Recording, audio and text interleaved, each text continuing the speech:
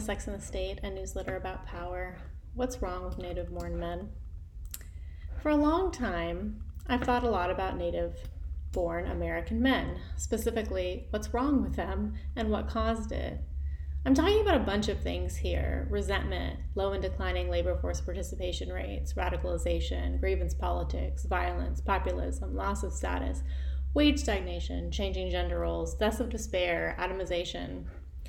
I'm particularly interested in the rise of female earnings relative to male and native-born men's intense opposition to female breadwinner marriages. Basically, how do we find a place for native-born men in society when macroeconomics has displaced them from their traditional roles? On the last Neoliberal Project livestream, I recommended that people who want to better understand government threats to well-being listen to marginalized people. I wouldn't call native-born men marginalized in comparison to other demographics, but I do think they're suffering. And I think for that reason, and more importantly because it's a large and somewhat powerful demo, they're worth listening to as well if I want to understand the situation. I've read studies, but I wonder how representative and empathetic they really are. So I'm interested in finding sources of info that could be academic, think tanky, but are closely connected to their lived experience. One thing that I think plays a powerful role in this situation is expectations. When I was growing up, my expectations for adulthood were pretty low compared with how life has turned out for me. As a woman in the South who didn't come from means, I was never told that X, Y, and Z were waiting for me if I just did A, B, and C. I aspired to a white-collar job, a house, 2 cars, maybe some kids, and a similarly employed husband. But it never felt assured to me. I assumed I'd have to work hard for all of that. It feels to me that native-born men were told if they went to college they'd get a white-collar job, a wife who works but earns less, a house, 2 cars, and some kids. Or if they didn't go to college, they have all the same things but a blue-collar job. Furthermore, the white ones were told, and are still told, that simply being white and male would be enough to deliver those things to them if they put in a modicum of effort. And there was a time when all that was mostly true. But it's definitely not true anymore. From that lens, the grievance makes sense. I'm grateful because life's been a lot easier and more fun than I expected it to be. They're aggrieved because life has been a lot harder and less fun than they expected it to be. Imagine being told your role as a man, your responsibility is to materially provide for a woman, and that you'll be able to do so if you try. And then finding out that you can try really, really hard and still fail. You'd have to conclude that either something is wrong with you or something is wrong with the system. And when you find other native-born men having the same experience, you'd conclude it's systemic. I've had similar thoughts.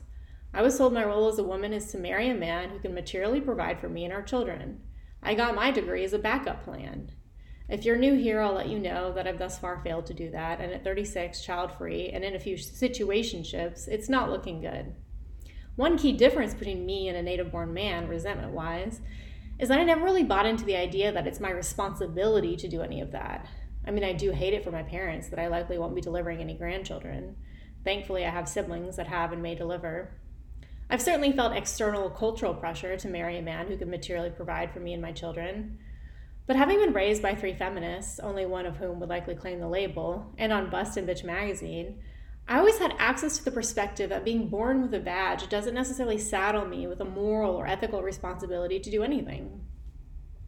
But if I bought into the idea that my genitals determined my obligations, and I found I could not meet these obligations in the system in which I operated, I'd feel resentful.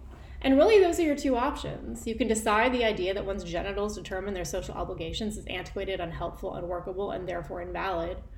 Or you can decide the idea that one's genitals determine their social obligations is correct, and that the system that makes that difficult/impossible is invalid. And I guess that's where I'm at. The idea that one's genitals determine their social obligations is invalid, and the system that sells people that idea, but then makes it difficult/impossible to meet those obligations is also invalid. So where do we go from here? I don't think a male breadwinner model of marriage is ideal or even realistic anymore. Taking women out of the workforce isn't going to work. The market value of female labor is too high and too likely to grow.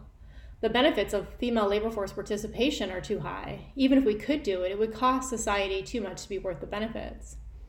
There's also the issue of representation. Sure, there's a meme around women who opt out of male breadwinner marriage and children as being shallow, unfulfilled, selfish, etc. At the same time, since at least Mary Tyler Moore, women had images of opt-out women as living lives that are, if not aspirational, at least acceptable to a certain subset of women.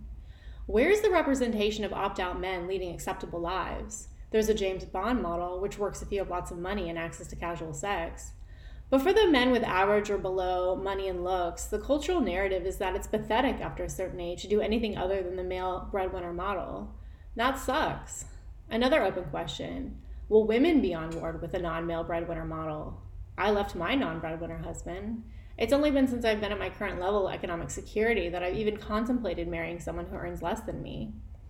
So what then? I can't imagine a workable solution that doesn't involve people en masse abandoning the idea that one's genitals determine their social obligations.